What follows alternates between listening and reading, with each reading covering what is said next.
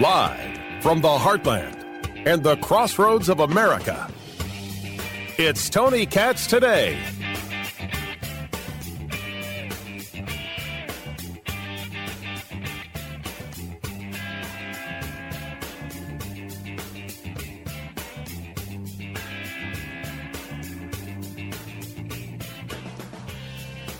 No light.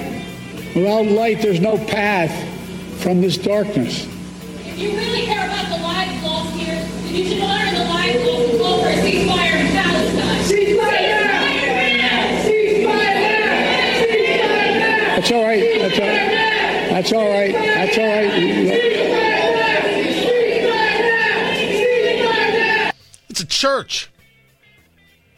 Mother Emanuel AME Church in South Carolina, as there's the President of the United States, flanked by Representative James Clyburn, who, I don't know if you caught him over the weekend.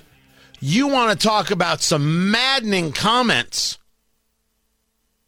You take a look at the shooting that took place in 2015 that led to the death of 9. 9 people were killed. And it is undoubtedly true that that shooting took place because, I don't use shooter names, wanted to kill black people. That's fact. But it's Trump's fault? Is it fair to tie in any way what happened at the Emanuel AME Church to Donald Trump? Donald Trump had barely launched his campaign when that attack happened. Well, thank you very much for having me, Jake. I think it is very clear that Donald Trump's utterances way back before Charlottesville, or at the time of Charlottesville, ties him to what happened at Mother Emanuel. Do you know how deranged you have to be to say that? You have to be Jim Clyburn deranged. Tony Katz today. I don't know if I gave the number or not. 833-GOT-TONY, 833-468-8669. It's a disgusting thing to say. It's a complete and total lie. Trump was not in office. He had, as Jake Tapper pointed out, nothing to do with it whatsoever. But you cannot stop these bigots, and I'm calling Jim Clyburn a bigot, these hateful people, from not engaging honestly, but engaging solely and wholly in fear-mongering and increasing racial divides because that's how they believe they can win. Disgusting. Let's go back to the same church where Joe Biden is, and Joe Biden is getting heckled. This happened today. Joe Biden is getting heckled, but did you hear what the heckler said? You should honor the lives lost and call for a ceasefire in Palestine. You should, if you really believe in peace and seeing the light, you should call for a ceasefire in Palestine. From that one statement, you understand the hatred involved. And let me be perfectly clear that anti-Semitism in the United States is okay with Joe Biden, is on the rise because of Joe Biden. Joe Biden is at fault. Joe Biden is guilty. Now you say to me, Tony, you can't really say that. Well, sure I can. Every bit of racial strife was Donald Trump's fault. Joe Biden is president, and I have got high schoolers playing basketball where the opposing team is screaming, "I support Hamas." Not, "I support the people of Gaza." Not, "We should stop the killing." I support Hamas. Joe Biden's America has open, aggressive anti-Semitism. And it wasn't just, "I support Hamas." One of the teams had a player screaming, "I support Hamas, you blanking Jew." If they had said, "I support whatever, you blanking N-word," let me ask the following question. How many hosts on MSNBC would have a heart attack All of them? Is that the correct answer? All of them. But this can happen. Whatever. That's Joe Biden's America. That is Joe Biden's Jew-hating America. I said it. I meant it. I apologize to absolutely no one. That's the country he created. But let's see how it goes. That's all right. That's all right.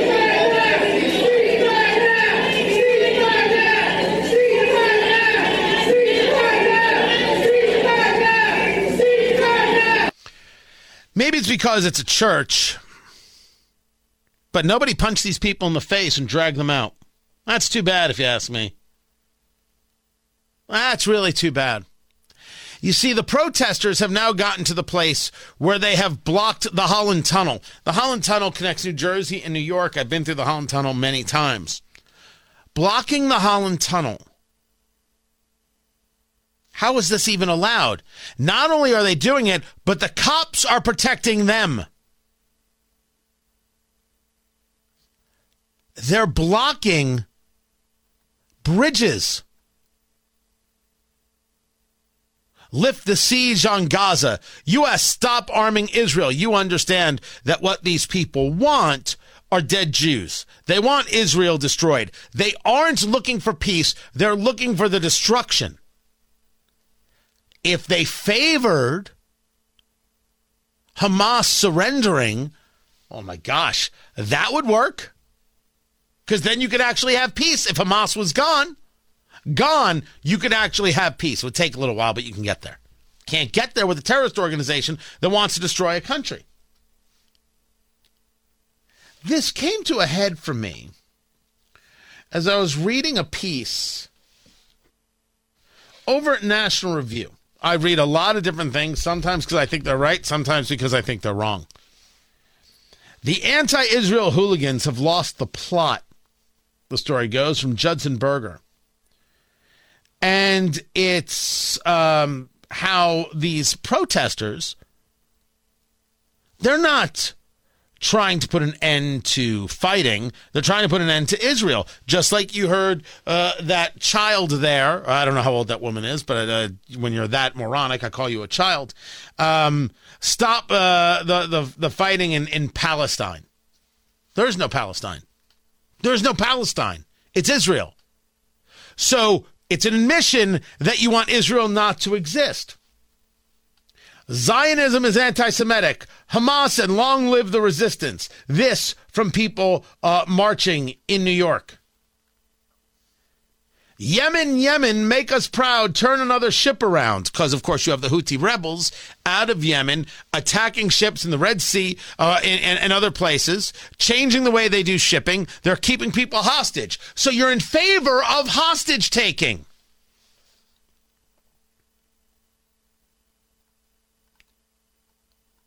The point that this person, this author makes, even if the marchers have lost their focus, nobody should forget that this is the conduct they justify, the any means they endorse. They have not lost the plot. This is the plot. The plot is Marxism. You want them to stay on message because you think they have a message. Of course they don't have a message. Not about Israel, not about Gaza. They couldn't find Gaza on a map, guys. You know it and I know it and they know it. The plot is the Marxism. Ask them. The people of Gaza are oppressed and Israel, the Jews, are the oppressor. There's no conversation about history. There's no conversation about logic. There's no conversation about the facts. I will give you an example of this. This took place in my beloved Indianapolis. Earlier today, there was a rally. All right, all of 9 people showed up, but it might have been 32 people. It was a rally for a ceasefire in Gaza and an end to U.S. military aid to Israel from 2 groups. The Middle Eastern Student Association at a school called IUPUI, which is now IU, Indiana University, Indianapolis, and Jewish Voice for Peace, Indiana. Now, understand that Jewish Voice for Peace has nothing to do with being Jewish. Nothing to do with being Jewish. It is a group of commies.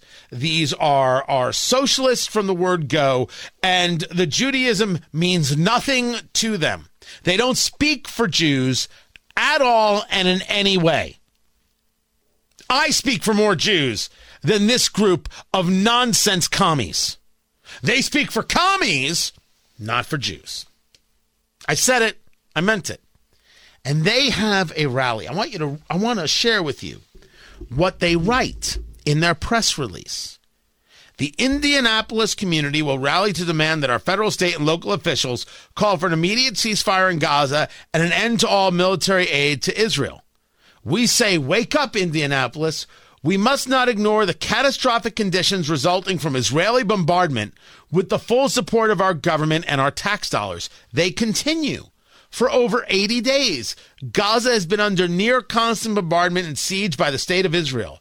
Over 22,000 Palestinians have been killed, with many thousand more still missing, buried under rubble. With lack of access to food and clean drinking water, the United Nations is reporting half of Gaza's population is at risk of starvation.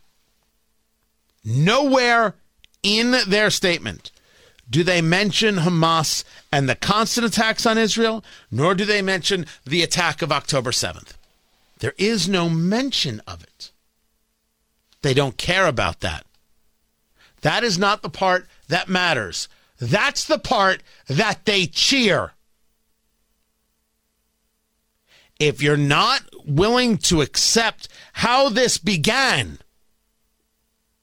how serious can you be? Well, why would you accept how it began? You're saying that it was justified because Israel has done this and Israel's done that and Israel's done the other. Kitten, throughout history, every nation has engaged in some crap.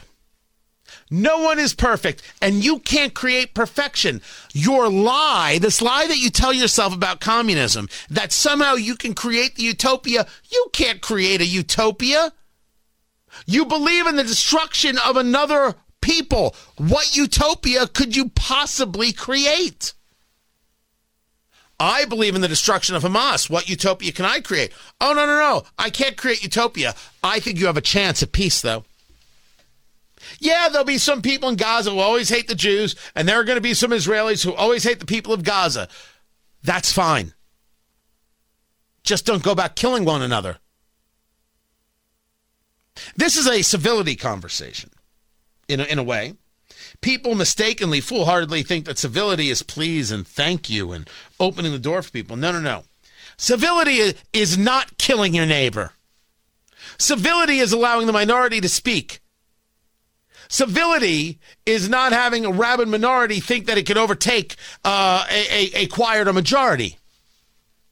That's civility. People hate each other all the time. They work together. Bob Dole hated Jack Kemp, and Jack Kemp hated Bob Dole, and they ran for president and vice president together. These things happen all the time. But the idea that somehow you can create this wonderful, glorious society, what society are you talking about? Well, everything was fine until the white man showed up in North America. The tribes that lived here, the people that lived here weren't killing each other and raping each other every chance. It was all just harmony. Have you not read a book? It's embarrassing at this stage of the game. But more than that, when you will not mention Hamas at all, you're saying that it doesn't matter. You think that blocking bridges is losing the plot? No. This is all it is. This is all they know how to do. And why do we accept it? You know what happens when people block a bridge or block a tunnel? They get run over. Keep driving. What happened to New Yorkers? I grew up in Jersey. I grew up in Jersey. All I heard were stories of New York. These people were supposedly tough. How tough could they possibly be? You're going to let a group of 30 protesters, all of them more beta male than the other one, including the women who won't admit that they're women, You're gonna let them be in charge? Are you out of your mind? But all of this is because of Joe Biden. Is because there is absolutely no moral clarity that comes from this White House. There's no moral clarity that comes from university campuses. There's no moral clarity that comes from elected leadership. Zero. Shouldn't say zero. Just not enough. Just not enough. So they're blocking traffic. They're protesting the president. And they think that this is going to put an end to aid. I hope not. I really and truly hope not.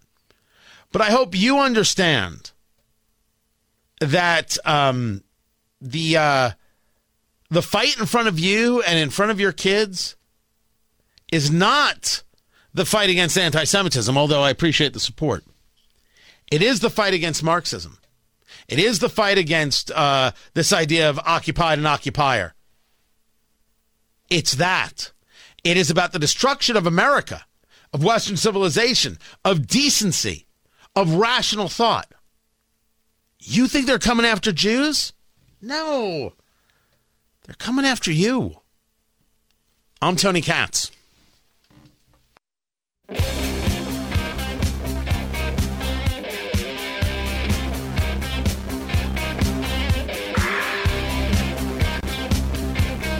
Her name is Stephanie Niles, and she'll be sitting in for Taylor Swift as the NFL's wag of choice. Tony Katz.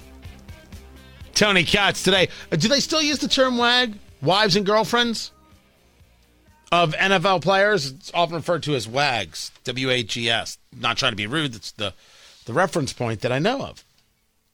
Well, Jake Browning, who is the backup quarterback in Cincinnati for the Bengals, not bad, has a girlfriend by the name of Stephanie Niles. I didn't know this until all I saw all over social media and all over TV was this woman in a suite at the game in a white bodysuit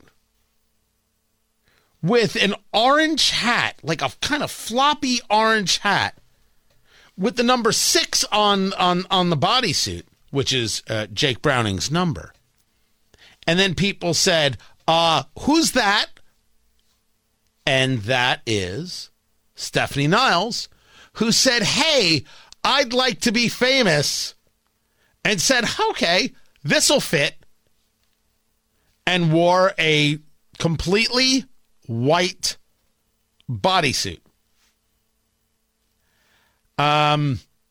This is the way. I was having a cigar the other day, and I was asked what I think about name, image, likeness, NIL. Name, image, likeness that allows these college players to get paid based on who they are and their popularity. You take Olivia Dunn from LSU, the gymnast, she's making millions. Having nothing to do with gymnastics, of course. I mean, honesty is honesty. There are definitely guys who make money from the name, image, likeness. Arch Manning and others. But are we going to pretend that in the vast majority of cases, the women making money from NIL, it's not for the sports, it's not for the skill set. Stephanie Niles is 4 seconds away from launching an OnlyFans. This is the way. Show them how good you look, get paid. Makes me think I got to pull out my white bodysuit. Oh, I look good. Okay, it looks like a 2 bodysuit, right? That's what it looks like. But so good. So good, yeah. Yeah. Anyway, she'll be the new it girl until they can get back to Taylor Swift. We should talk about her at the Golden Globes tomorrow because that girl needs to learn how to laugh. I'm Tony Katz.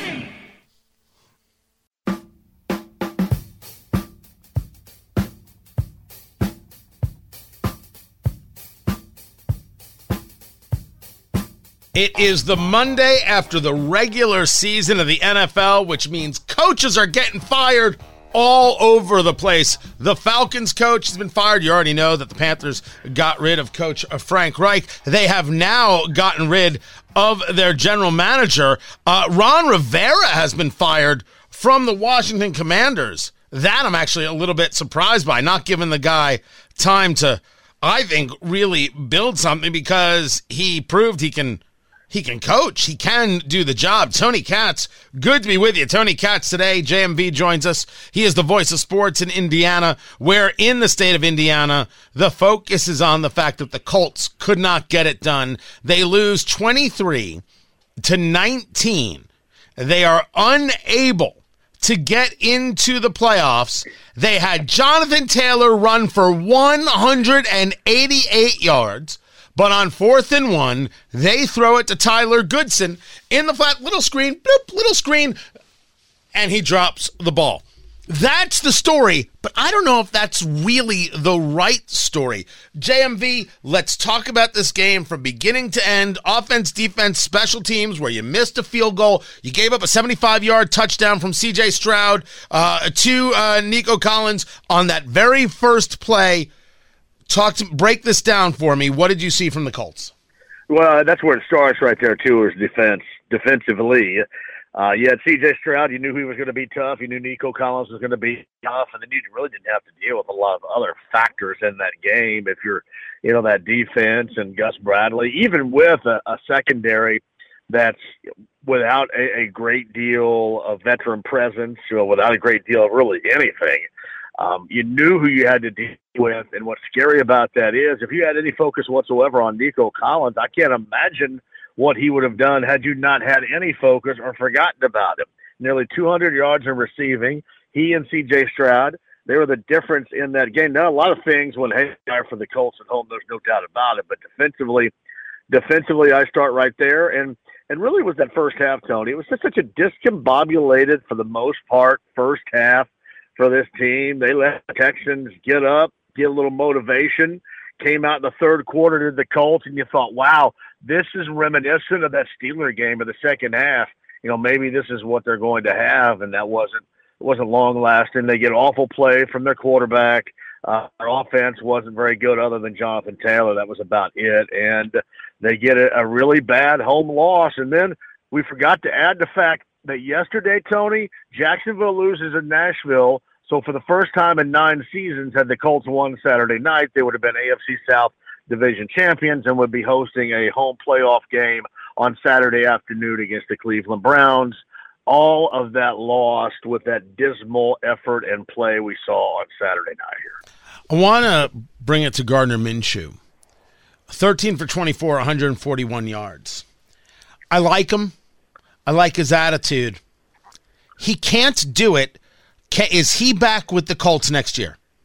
I think this is just me, and I thought he stunk. Because he did stink. He stunk. Their offense, besides Taylor, stunk. But to answer your question, there's such a great unknown regarding Anthony Richardson and whether or not he's going to be sustainable here. I know everybody has these visions of greatness long term, and I'm not going to try to squash on that right now. But let's just face it. You don't know. So what do you need? You need a veteran backup just in case. And this has been really the season of backup presence. I mean, you've seen it with Joe Flacco coming in and playing in Cleveland. You've seen it in so many other places to try to remain relevant, sustainable, competitive. So I think it would be foolhardy for the Colts to really do anything else. I guess the question might be, Tony, is he going to get any market value out there? Just beyond the backup role. I doubt after Saturday's game, if you're going to watch that tape, you're going to get any offers for any teams about being the starter, the number one any place. I think that it would be, to me, relatively, I'm going to say easy, it's probably not going to be, but relatively easy to bring him back in a backup role. And in fact, I think he should be brought back in that backup role. Talking to JMV, the voice of sports in Indiana, I can accept it. I can, but there's clearly an issue here with him seeing the play and making the play. But sometimes the passing game doesn't click. The running game did. 30 carries, 188 yards for Jonathan Taylor, only 30 yards for Zach Moss, and I think you could have given him a heck of a lot more carries. Let's bring it to that last play. You've got 4th and 1. You've been doing this on the ground. You've got 218 yards between Jonathan Taylor and Zach Moss. You've got an offensive line that was really humming right into the third quarter, and you had an injury and a timeout, and then all of a sudden they just kind of slowed down. But they were still able to move. You don't run it. You go with this play that clearly was designed. Shane Steichen had it in the bag, where you're going to do this pass over to Tyler Goodson, get a couple of yards for that screen pass, and that's how you're going to move forward. It doesn't work. Talk to me about the play. What's your take? My take is it wasn't a bad decision in terms of the play that was called. Well, that was not a bad decision, and you could certainly have executed that on both ends, and things could have been different. But it was a horrendous decision not to have 28 on the field, and I don't care in what capacity. And in fact, if you wanted to do something, you needed to go to, how should I put this, go-to guys. So Gardner Minshew to Tyler Goodson, that's what you're going to hang. Your season is in the balance, biggest play of the year, and that is the direction you're going to go, while the best player on your team, the most defining player in terms of other teams preparing for, and had a milestone game to that point. And by the way, Tony got injured and then came back out there. You're going to sit him on the sideline for that play. That decision is malpractice.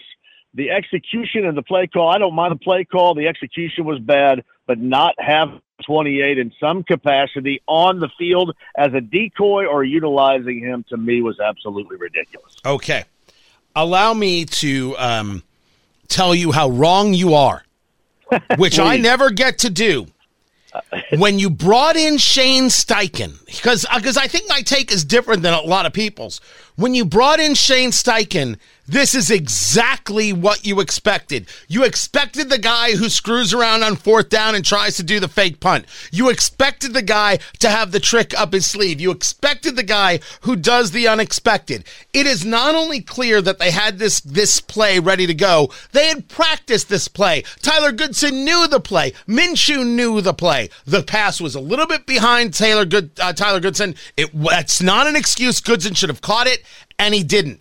But the idea that it had to have Jonathan Taylor on the field is nonsense. And anybody mad at Shane Steichen hasn't been watching this season. True or false? No, I think that's absolutely false. Tony, it is the way that it is defensively. When you're looking at the other offense, there are some guys that are going to get your attention. Rick Venturi has told me this forever. Some guys, he calls them ambient players, they're going to get your attention because you want to know where they are and what they're doing whenever they're on the field against you. And 28 is that. I'm not at all suggesting that the play wasn't a good call, and I'm not at all suggesting they haven't practiced it over and over again. The things I question would, again, not having the threat in any capacity whatsoever, giving the Texans a break. The best player in the game for the Colts over on the sideline. You give them a break with not having to deal with him, and they would take that all day long, regardless of how many times that the Colts have practiced between, Minshew and Goodson. I'm not at all ripping on the play call. The play call was sound because, as Shane Steichen said after the game, the look was there. The execution was, and I guess one thing I would question about it as well would be how much – I think these guys were together maybe one time earlier in a pass play attempt, and it went egregiously haywire too. I don't know what, look or not, why you felt compelled to put all your eggs in that particular basket. I get what you're saying. You're saying, hey, it doesn't have to be about Jonathan Taylor. But if you're saying Shane Steichen is we can agree with this. He deals in gamesmanship. He's always, jacking around on those 4th down calls to try to get another team and his coach to use a timeout. To me, a part of gamesmanship is making sure that you have the best offensive player on the field for you out there in that situation, even if you're not going to go to him, even if you're going to utilize him.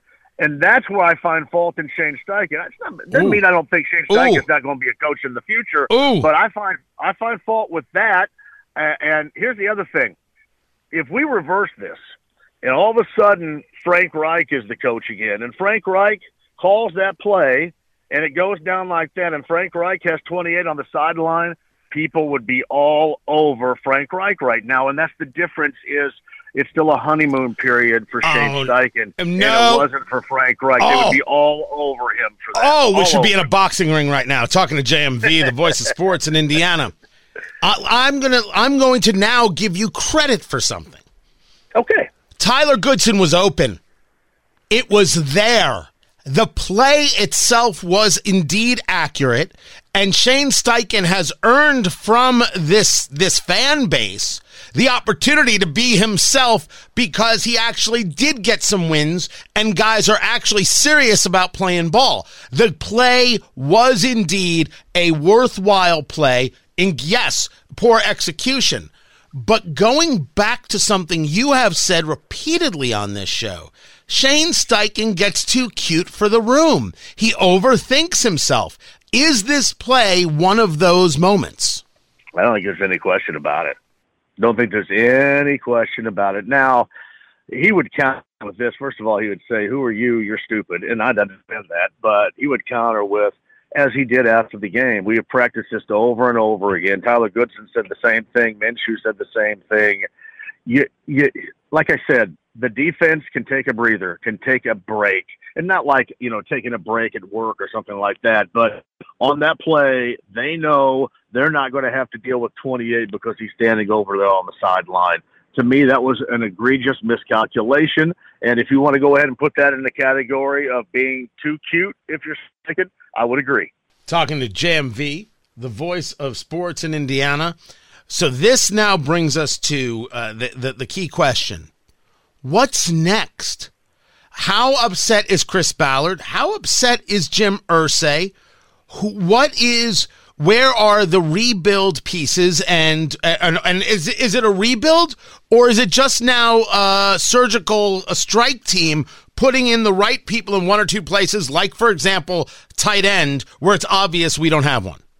Yeah, well, exactly. I mean, you went an entire season, obviously Jelani Woods, and everybody thought he was going to be a difference maker. And he had one hamstring and then another hamstring, and put those together. He didn't play the entirety of the season. So, yeah, they need tight end. And, here we go again, back at being a defining player. Here was the major difference. The Houston defining players in terms of Stroud and Collins, it was better than what the Colts had in their defining player in Jonathan Taylor.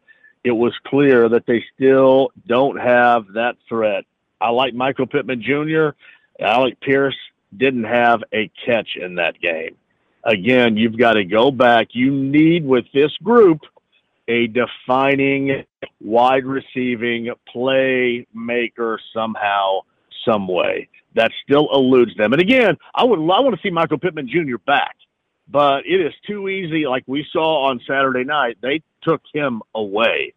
The Colts need that threat. And really, it's funny. You look back at the Eagles, and I know they're not a great example now because of the way they're playing going into the postseason. But that moment for them was bringing A.J. Brown in. And he's one of those defining playmaker wide receivers to add to Jalen Hurts and to add to their offense, with Nick Sirianni then and Shane Steichen being the offensive coordinator. I would have to think, with that experience in Philadelphia, that Shane Steichen, as well as we, still know that that's how far they are away from having that type of definable player, and they still need it. And obviously, Tony, the other thing is the secondary. I mean, the secondary has to be improved. You got to put a lot of focus there because they thought going in this was going to be rebuild, and they won to a point where it no longer was going to be just known as a rebuild. But you have to look at that secondary and say there needs to be a lot of work done. And I'll tell you another big deal on Saturday night, Tony, here. Julian Blackmon not being out there.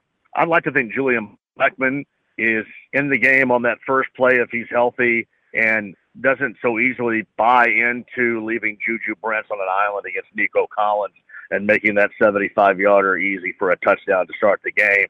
I thought he was a huge loss. He's a free agent. We'll see if the Colts want to bring him back as well. But that secondary needs a great deal of work. JMV, he is the voice of sports in Indiana. I appreciate you taking the time to be with us. More is coming up. I'm Tony Katz.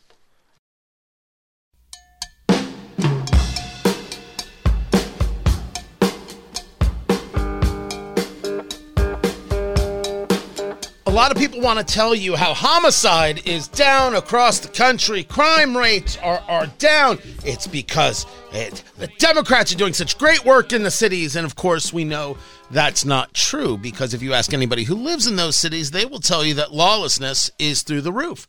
Tony Katz today. It's good to be with you. The theft is through the roof. Everything you want at a Walmart or a CVS in a downtown is under lock and key. And maybe not everyone, but far too many of them. You can't just go in and shop like a normal person because the theft is rampant.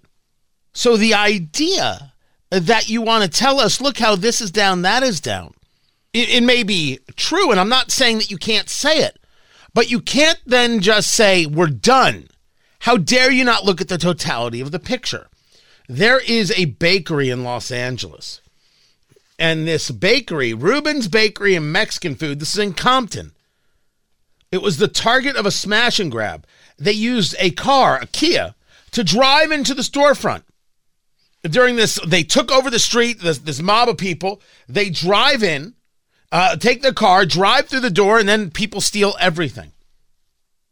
The owners of the bakery, which it's been there for 50 years, are saying nobody gets punished for anything. No one's going to go to jail for this. No one is going to be charged for this. Lawlessness is happening. Even if homicides are down, which I would applaud, lawlessness is up and fear is everywhere. How dare the administration or local municipalities not notice this reality, not recognize where the people are in being disgusted by what they see.